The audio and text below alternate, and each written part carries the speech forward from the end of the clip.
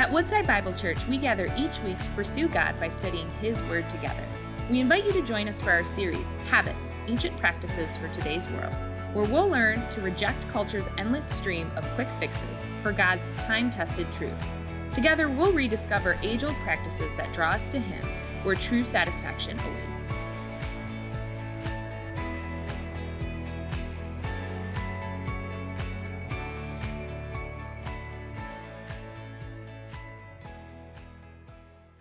You can have a seat. My name is Joel Tompkinson. I serve as one of the pastors here. Our primary text this morning is Luke 6, and so I invite you, we're going to bop around a couple of places, but I invite you to make your way to Luke chapter 6. If you're going to use a Bible in the seat near you, it's page 681, very bottom of page 861, sorry, dyslexic here, 861. But as you're turning there, two quick comments. One, Evelyn shared about our summer serve opportunity the first half of August. And so I want to invite you into that. I have a mentor in my life who makes it a regular practice. It may sound creepy, but he goes to the same restaurants and he goes to the same servers and sometimes figures out their schedule.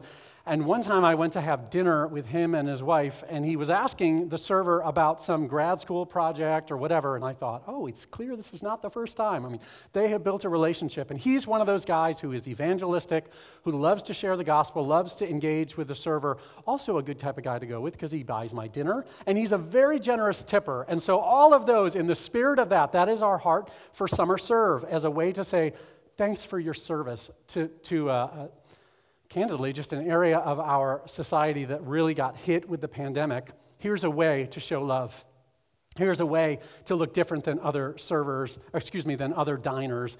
And so make time in your schedule. Don't do a takeout this time. Just sit down, enjoy a good meal with family or with friends, and bless the server. So that's our heart behind that. Secondly, unless this is like your first or second time here or you're brand new to Woodside, this week you probably got an email from a company called Campos on behalf of Woodside. And what this company is doing, we've asked them to survey the entire congregation of Woodside, all 15 campuses, and those who also watch online. And I'm asking you, if you have not already, if you have, thank you. If you haven't already, would you make 10, maybe 15 minutes in your schedule before the end of Tuesday to provide some feedback via this online survey? The type of information that you provide is so helpful to us in knowing how to plan for the future. And so that's from Campos. If you haven't seen the email, it might be in your spam. If you haven't been getting emails from us, that's what the Connect card is for, so that we can add you into that. Now, we jump in to our text this morning, and let me give a little bit of background. So it was about a week and a half ago, it was Wednesday after 4th of July. I took an early morning flight back into Detroit and came here into the office and left my family out east at my parents' house. And when I got home, I ran out to the garden because stuff was getting ripe, and so I started to pick, and it started to sprinkle. And then it started to rain. And then it rained heavier, and I ran in and got an umbrella and was doing the hey, how do you balance this umbrella without your hands while you're picking green beans? And all of a sudden, the wind came up, and I thought, I think we're done with the green beans. And so I went in, and I happened to look at my phone, and I took a screenshot. I should have put it up on the screen, but you may know what it looks like. It was this huge thing of red and purple that was moving into our area, and within minutes, it was a deluge. I mean, it just was teeming rain, and I heard noise, and there were limbs down, and I looked out, and sure enough, I had a huge limb across my driveway. My neighbor had a tree down, and no power. And I checked. We didn't have power here as well, and we have a couple of leaking roof areas. And so I kicked into response mode. Thankfully, I only had me to think about since the rest of the family was out of town, but I kicked into response mode. Okay, how am I gonna survive for how long we don't have power? Hook up to a friend's generator, and couldn't get out of the driveway, so I had to move that, and just all of these things, checking on neighbors. And so I've been working a bit on overdrive. We were without power for 5 days. We were one of those lucky subdivisions that didn't have power for 5 days, and then it went off again this past weekend and was off for a little bit. So it's been a little crazy in the Tompkinson world. And I find it ironic that this morning I'm unpacking the discipline of Sabbath, the habit of Sabbath, when I haven't done a really great job of experiencing it over the last couple of weeks. You know, you're prepping to go out of town, you go out of town, you come back, trees fall, power's out for multiple days, like you just kind of, I was working alone with a chainsaw, and which is fun and work, but you know, I've been so consumed on that I just haven't practiced Sabbath, and it's a reminder to me that there's always more to do, there's always things to accomplish, always things that are on our mind, right? Now, at the very beginning, I want to establish a baseline. What is Sabbath? You might be familiar with it, you might not. I like best the definition that pastor and author John Mark Comer gives to us, and he says this: the word Sabbath comes to us from Hebrew Shabbat, so that's the Hebrew word Shabbat, and the word literally means to stop. The Sabbath is simply a day to stop. Stop working, stop wanting, stop worrying, just stop. Now, I'm guessing you may think about Sabbath, if you're familiar with it, you may think about it a couple of different ways. Like me, I had a couple perspectives. One, the stories from my parents of what it was like for them when they were kids. And they went to church, and then they came home, and they couldn't ride bikes, they couldn't play with neighbor friends, they couldn't read the newspaper, they couldn't have fun, basically, right? So that's one perspective of Sabbath that I had tucked in the back of my mind. The other recognition that I had about Sabbath as a kid growing up in the 1980s and the 90s was that in church, teaching on Sabbath was virtually non-existent. We just didn't really engage passages that talked about Sabbath. And maybe it's because it was perceived to be this Old Testament concept or principle that we just don't have to do anymore, right? Jesus came to abolish the law. So, like, we don't have to do Sabbath anymore. Or maybe it's because the pendulum swung so far over here from the prior generation that they said, we're not going to do that. So those were my perspectives going in. And it wasn't until Christmas of 2019 that I, through the help of the Holy Spirit, became aware of my need for the Sabbath and the requirement, the reality of Sabbath from Scripture. And the Holy Spirit used a number of things, but one of the resources was this book. I've already quoted John Mark Comer, but The Ruthless Elimination of Hurry. We live in a very hurried life, but when you look at the life of Jesus, it was not hurried.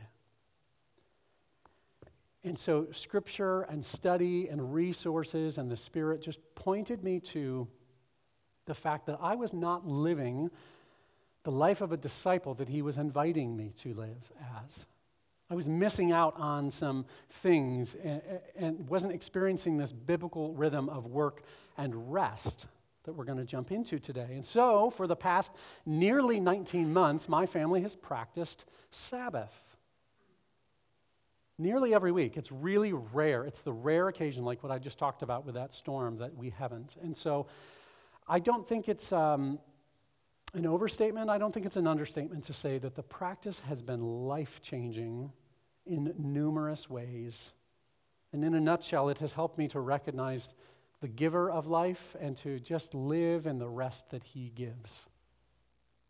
Now, my intent this morning, we're wrapping up this series that we've called Habits, Ancient Practices for Today's World. And my intent is merely to just show us this ancient practice of Sabbath, where it came from, and how Jesus taught on it, how he approached it, and how he invites us into it. So that's my goal this morning. And I was familiar, really the little that I was familiar with on Sabbath was from the Old Testament. I'm going to throw a couple of passages as we bop around, but you might be familiar with after the act of creation. In Genesis 2, it says that God created in 6 days, and then he rested on the seventh day. So he instituted it. He worked, although his creation really worked for God. So he worked for 6 days, and then he rested for one. That was the model for us. When you fast forward to the giving of the Ten Commandments, the law for the nation of Israel in Exodus 20, he expounds upon it. Again, this idea of Sabbath. Remember it, keep it holy, which means set aside. It should be set apart. It should be something that you practice. 6 days you labor, and a day you rest. That's a day of rest to the Lord, and it's all-encompassing. You don't work, your family doesn't work, your servants don't work, your livestock doesn't work, people who live inside of your home who weren't Jews, they aren't to work, and so It is the commandment here. So first it's modeled in Genesis, and then it's commanded here in Exodus. So God established this weekly rhythm, 6 days of work followed by a day of rest. But then, also in the Old Testament, it talks about 6 years of work followed by a sabbatical year of rest. And that was a year of transition. On that 7th year was a year of transition when the Jews were meant to let their fields and their vineyards lay fallow. So don't plant, don't cultivate. Trust the Lord for your dependence. He is an abundant God. So trust him for that year. Be obedient. And then after 6 cycles of that was the year of Jubilee. And on or about the 50th year, the Jews were told to remember and to celebrate the abundance of the Lord. And it's also a kind of a reset year. They would return property and bond servants and other obligations back to the original owner. And so we're built in, hardwired into the way that God created and set up his people was always this rhythm of you work, and then you have intentional rest. This intentional rest, this intentional time of recognizing it's the Lord's abundance that will provide for you. And as I began my journey of unpacking this, I have to admit how embarrassed that I am to say I really didn't understand. I mean, I knew about the commandment of Sabbath, but I just kind of thought, yep, it's done, right? It's done. That's the Old Testament. And yet it's just all throughout Scripture. It's all hardwired in to the fabric of life, and I missed it. And we collectively, today especially, we miss it. We live in a very fast pace of life in the modern world. And so if you're like I was, you might be questioning, you might be disputing, you might be saying like, I'm not sure about this whole idea of Sabbath keeping. Maybe you think it's just the Old Testament relevance. Maybe you think, practically speaking, that you're too busy. How on earth am I supposed to fit this into my schedule? Here's a hard but true reality that I came across from another author, A.J. Swoboda, in his book on Sabbath. I'll put it up on the screen. Sabbath has largely been forgotten by the church, which has uncritically mimicked the rhythms of the industrial and success-obsessed West. The result? Our road-weary, exhausted churches have largely failed to integrate Sabbath into their lives as a vital element of Christian discipleship. It's not as though we do not love God. We love God deeply. We just do not know how to sit with God anymore. We have become perhaps the most emotionally exhausted, psychologically overworked, spiritually malnourished people in history. And please don't answer this out loud, but does that resonate with any of you in the quiet places of your heart? This idea of restlessness and overwork. There are a lot of other people that I have read in preparation for this message, but also really in the last 19 months. They're a lot smarter than I am. They're a lot savvier. They've written on this. And John Mark Comer writes in his book here on the pace of modern life and the underlying issues that it presents. And let me just read this because it's so well said. Ultimately, nothing in this life, he writes, apart from God, can satisfy our desires. Tragically, we continue to chase after our desires. The result? A chronic state of restlessness, or worse, angst, anger, anxiety, disillusionment, depression, all of which lead to a life of hurry, a life of busyness, overload, shopping, materialism, careerism, a life of more, which in turn makes us even more restless. And the cycle spirals out of control. Boy, that's a picture of our world today. And he goes on to describe the Sabbath as the antidote to restlessness, as the way that we push back against the culture. We push back against the restlessness that we feel, the anxiety, and we make a clean break and we say, this is the rest that Jesus offers to our souls. Because don't you remember the invitation? Matthew 11 talks about this. The invitation from Jesus for burdened, weary people. Come to me. I will give you rest. The idea of the yoke that would be put on the oxen, that was like a burden, right? They had to do work. And yet, look here, Jesus says, take my yoke upon you. Learn from me. I am gentle and lowly in heart, and you will find rest for your souls. For my yoke is easy, and my burden is light. The practice of Sabbath helps Christ followers worship the giver of life and to rest in the life that he gives. He seeks to give us life. I want to see his hand of provision and goodness in my life, my family's, and that practice of Sabbath is personally and relationally, I've seen a lot of benefits from it. I mean, just a few. Just by practicing Sabbath, I sleep better at night. Like I'm sleeping longer. I sleep better throughout the week. It's just like amazing what it does to me physiologically. I find enjoyment from fun reading, not just church books, but fun reading. I linger over coffee. I linger over tea and conversation with Allie. We've wanted to figure out how to integrate this with our kiddos. And so we sit around and we tell stories. We make up stories. We laugh. We go for walks. We almost always make something delicious, which if you've been to our home or know anything about us, we like to cook and bake. We want to eat good food. And so that's a part of our Sabbath rhythm, is enjoying that. We really make a point not to hurry, not to be pressured to accomplish anything, which really pushes against my personality and our culture of accomplishment, right? But we make that a point, and we intentionally don't shop and we don't purchase on that day. Not saying it hasn't happened where we run out of milk, but that's our hope, is that there are 6 other days to do that. So on this one day, we're just going to stop, and life is going to look different, not from a legalistic standpoint, but really for our refreshment, for our enjoyment, for our flourishing. That's what Jesus invites us into. But it's also for worship, and one of the primary goals for me in practicing Sabbath is for the stirring of my affections for Jesus. That's worship, right? That's what worship is, stirring our affections for the Lord.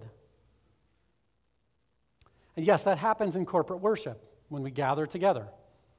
But it happens in all of life. That's what true worship is all about. And so I pursue things that stir my affection for him and my devotion and recognizing that he delights in me and I delight in him, and it changes my identity of myself and the world around me. And it is good for me to gather in worship with you all, but this day, for those of us who work here, this is a work day for us, and so I intentionally choose to practice my Sabbath on a non-working day because of what I need out of it and what God calls me to. And so Allie and I have found Sabbath to be the most centering, life-giving, empowering activity of our entire week. We ask each other a series of questions every week. We did it yesterday morning. We ask 3 questions. What are you thankful for? And we have a blessing jar that someone gave us. We write the blessings down on the card and we put them in, and at the end of the year, we're going to go back and we're going to remind ourselves, what do we have to be thankful for? Second question we ask, this is a great question to ask someone that you love or that you're close with. What do you need? What is it that you need? And you got to slow down a little bit before you can get to the underlying, like, what is it that I really need? Third, who do you want to bless this week? We're always trying to turn our eyes away from our stuff, our accumulation, our life. We get consumed, don't we? And the eyes of Jesus, to turn out to other people. Who is it that you want to bless this week? That's part of the rhythm for us, that we ask each other those questions and then we operate from that. And you know what? As we slow down long enough, the Lord consistently refills, replenishes, repowers us for the week ahead.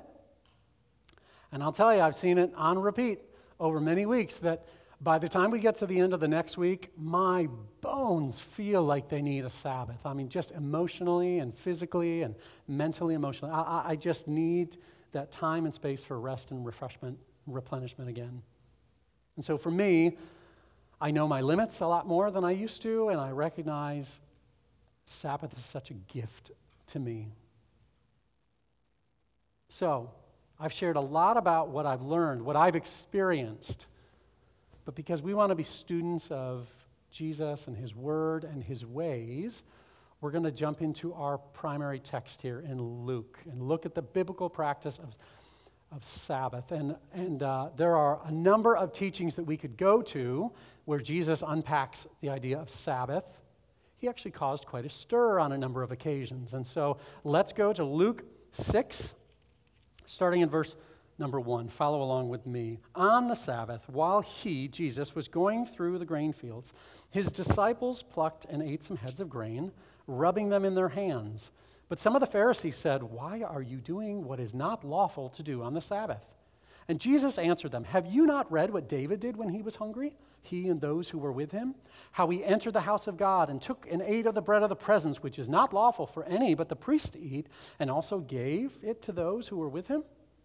And he said to them, the Son of Man is Lord of the Sabbath." Now, some quick context for us. This account takes place in the midst of Jesus' public ministry to Galilee and throughout Galilee and Judea. And as his popularity grew because of his fresh teaching, his dynamic miracles and healings, it drew crowds, right? Both the common people, but also the religious leaders, also known as Pharisees. And they began to be concerned about this growing influence of Jesus, and they began watching him. And Luke records a number of exchanges between them in chapters 4 and 5 that you can read about, but here we get to chapter 6. And so it's just they're out for a journey. They're traveling somewhere, and as they walk, they gather some grain. They're just running their hands along, and they gather it, and they pop a snack. Now, we know from Deuteronomy, because you spend a lot of time in Deuteronomy, I'm sure, Deuteronomy 23:35 tells us that this was culturally acceptable. Now, you come into my garden, if I get home and a stranger is digging through my green beans, I'm going to be like, "Hey, man." That's not okay. But in this time, the issue was not the fact that it was happening. The issue was the timing. Luke points out that it's on the Sabbath. And we read where the Sabbath came from, God's commandments. But over time, they got added, like some restrictions. And so some Pharisaical interpretations began to be added, such that at this time, there were about 39 different categories that constituted work and reaping, what they were doing with their hands and eating. Reaping was one of those that was prohibited because it was on the Sabbath. Now, you and I hear that, and we're like, that's a little overkill, isn't it? I mean, my goodness, you're like, it's barely a snack. It's just like a little kernel that you're popping in your mouth. How can that be constituted as work? This just reeks of legalism, doesn't it?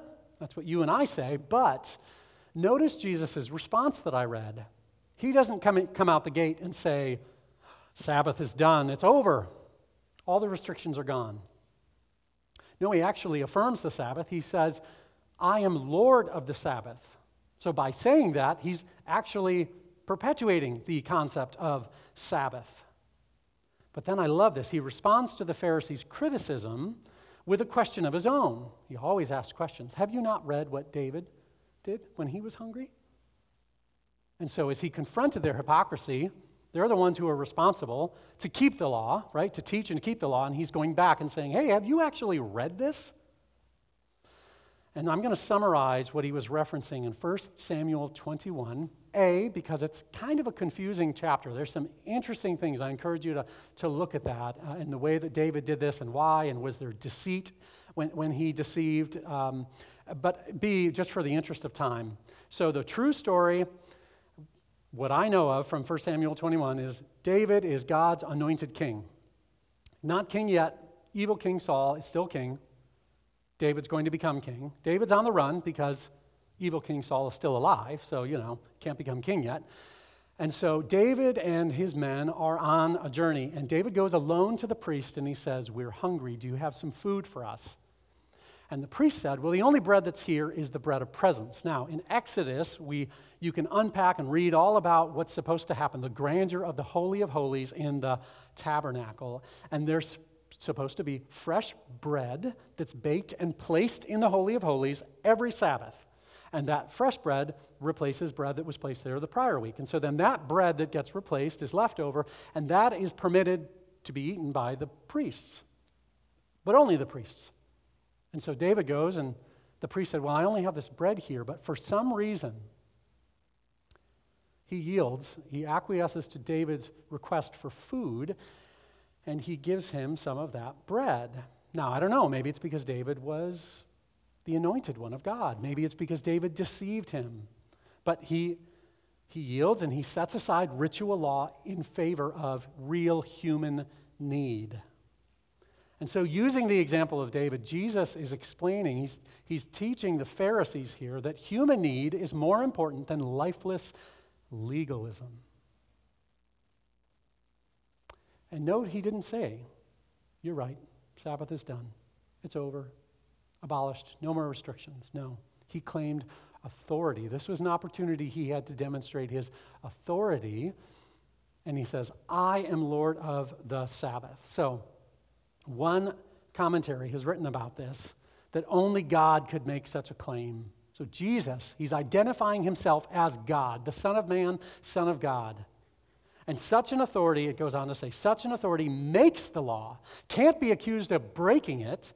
Such an authority forces people to choose. Do you follow the Pharisaical interpretations of the law, or do you follow the Lord of the Sabbath?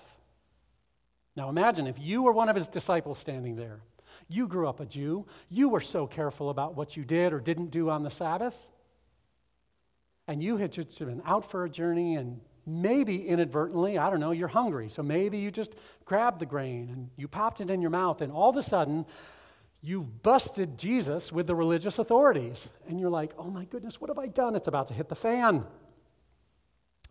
But Jesus used this opportunity to teach.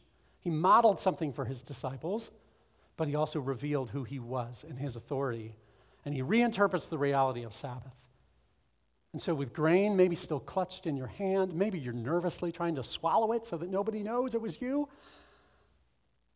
you have to be filled with awe, with wonder, with worship of like, wow, who is this guy that I've been following?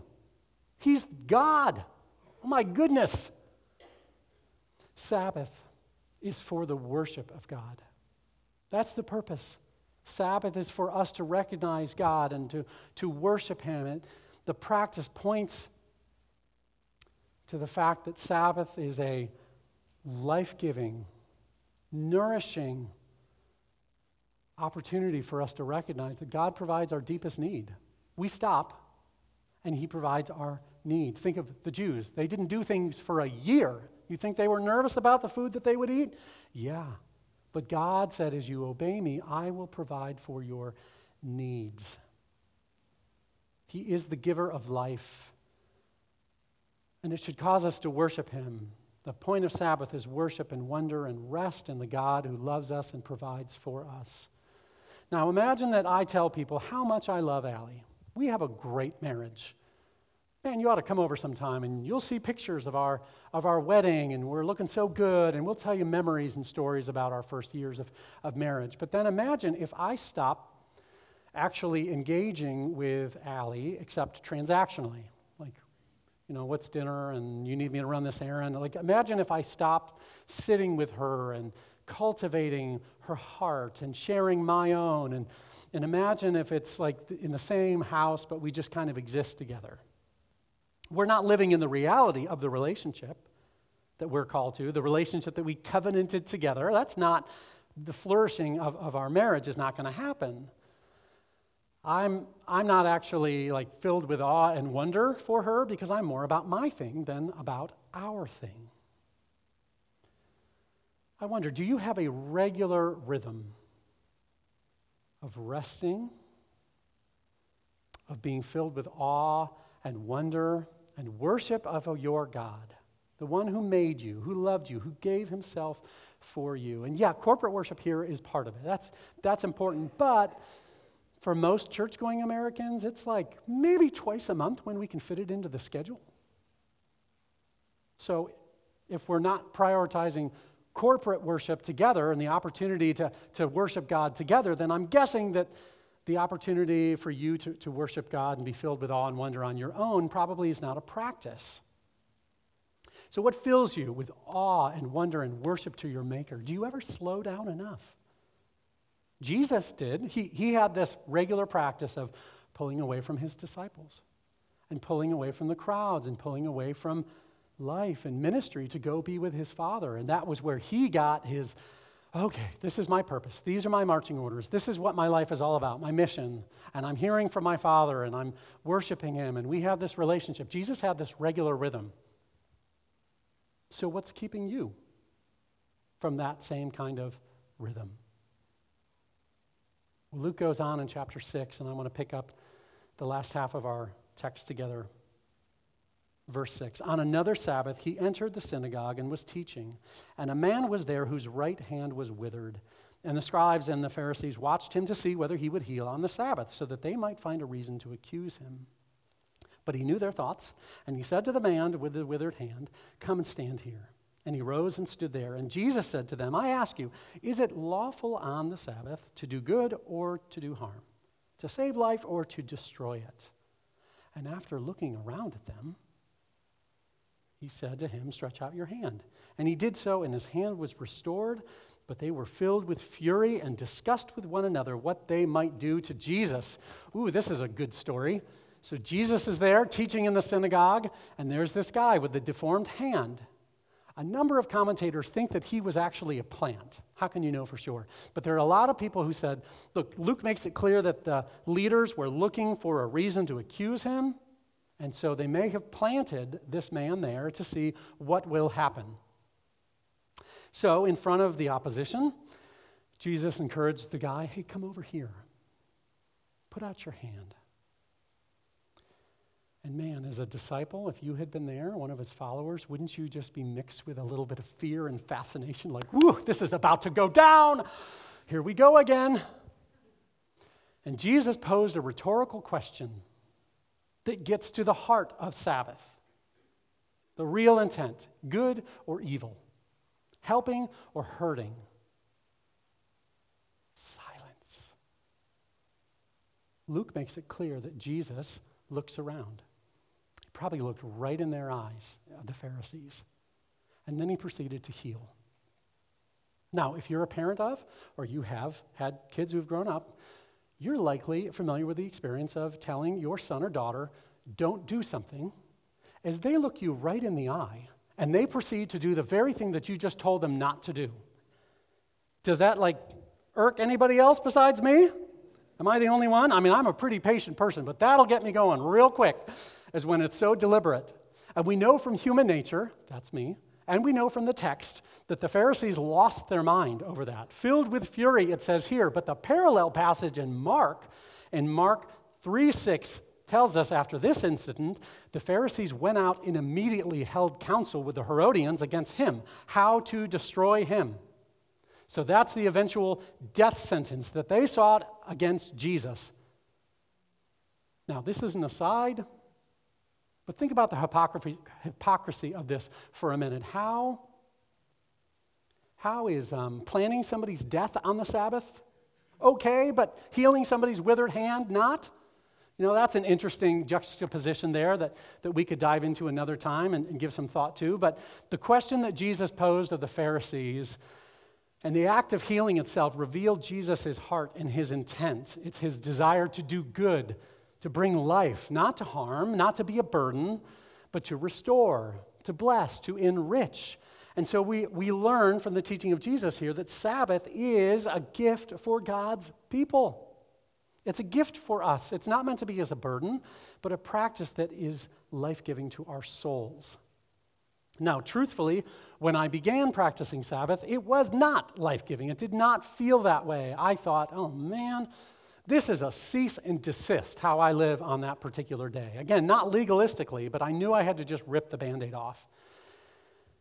And, I thought the rest of my week is going to be really full because I'm basically not doing anything on that day, so it's just going to make it busier, and it was hard for me. I mean, I'm an achiever, a responsibility person, and I thought, I got to put my phone on Do Not Disturb and physically remove it from myself.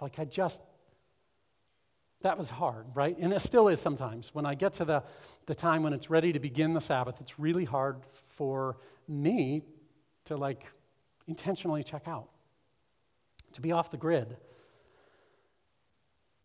But it helps me. It gives me clarity. This separation from the normal life gives me a lot more perspective and clarity, and gives me the opportunity to hear the still small voice of God, which, to be honest, it was hard to hear when you're just hurried and you're going through all the motions. It's really hard to hear, what does the Holy Spirit want to say to me? What am I supposed to learn? How am I supposed to live my life differently? And I wonder, what are the things that cause you anxiety or worry or distraction? What are those things that are keeping you from experiencing all the best kind of rest emotionally and spiritually and relationally, physically? Jesus invites you to a habit that gives you life, that enriches your life. It will bless you. And so for you, I don't know, maybe it is 24 hours. Maybe like the practice of starting that feels so unsustainable to you if you're working. How do I even do this? But you know what? The actual practice of beginning to do that is what shapes us. God has used the Sabbath practice to shape me, to change me as a follower of Jesus, to change what I think about, what I care about. I feel like I have a lot more clarity and less anxiety in the world today.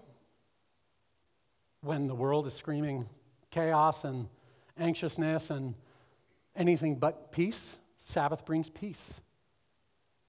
You know, when I approach Sabbath and when you do, you recognize I'm not God. I'm not unlimited. He is. Remember I said, creation, that wasn't work for him, but he modeled it. There was a reason that he himself rested, even though it wasn't work for him. He uses it to change us. He uses it to recognize our dependence upon him. And he promised the Jews, if you obey these things, I will care for you. Yeah, you're going a whole year without your normal rhythms, but I will care for you. I will provide for you. And you know, Sabbath isn't just limited to merely 24 hours. It can be a way of life, of a pattern of life. In this book, Comer talks about Sabbath being more than a day. It's a way of being in the world, of a spirit of restfulness that comes from abiding, from living in the Father's loving presence all week long. It's an invitation into this abiding relationship with Jesus. And so are you restless? Are you worried? Are you hurried? What are you missing? Are you missing out on the very things that God intends for you to experience as his disciple because you're like the tyranny of the urgent manages your chaos? It's the very, very reason that God gives his people the opportunity to just rest and to breathe. You know, it may look different for you than it did for us. We had to engage in a lot of different conversation, Allie and I did, and we didn't want our kids to get to be 40 and tell horror stories about Sabbath when they were growing up. So we wanted to engage our kids into the conversation. And what does it look like for them to experience this as well? I listened to a lot of messages and an audiobook on this. I've already talked about the ruthless elimination of hurry. I commend to you another orange book. Get the orange book at bookstore near you. The Tech-Wise Family by Andy Crouch. Steps for putting technology in its proper place. He references Sabbath and the practice as we try to get a hold of technology that spirals us out of control. So I don't know what it looks like for you, but I want to call you to the fact that when we practice this, when we actually are obedient, we practice the discipline of Sabbath, we're pointing to something in the future that's written about in Hebrews 4. So then, there remains a Sabbath rest for the people of God. For whoever has entered God's rest has also rested from his works as God did from his.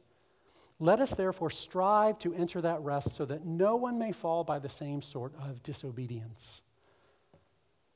Consistent, rhythmic, weekly, life-giving rest is what God invites you to, what he invites me to. It's his desire, and it's not in this heavy, burdensome way that is meant to give us just one more thing that we have to do, but it's resting in his goodness and his provision.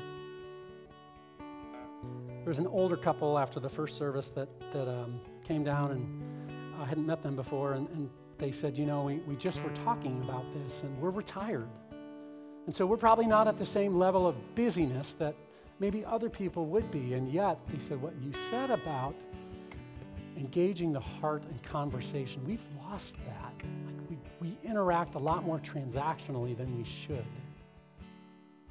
So I don't know what it looks like for you to begin, but I do want to remind you, our good and our kind God invites you into this. He modeled it for us. He established it for us, for our rest and for our worship of Him. And I guarantee you, if you practice this habit, if you lean into this, you will experience more of the life that Jesus calls you into. You will. We don't just look to Jesus as our Savior, and theologically, He is our Savior, yes, but the way He lived is a model for us. And so let's talk to Him about that. Jesus, I thank you that you came. You were human. You walked on this earth. The way that you lived is a model. It's a lesson for us. We need to know how you would want us to live in 2021 and in the context, the suburbs that we do. And God, we feel the pull. We feel the effects of the world that we live in and what it's calling us to do and to be and how we're supposed to achieve and accumulate. And we want to live the way Jesus did, because that is where life is. And so would you give clarity and hope and help to these dear people here? Would you reward them? Would you give them more of yourself as they try to set some things aside and hear? Would you speak to them? Would you help us to be filled up in all the best ways so that then you can use us to do something really amazing for your glory? And I ask that, I expect that. I pray this in the very good name of Jesus. Amen. Why don't you stand with us as we close in song? Thank you for joining us today as we study God's Word together. We would love to hear how God is moving in your heart and get you connected into the Woodside Bible Church family. Head to woodsidebible.org/connect to introduce yourself to us today.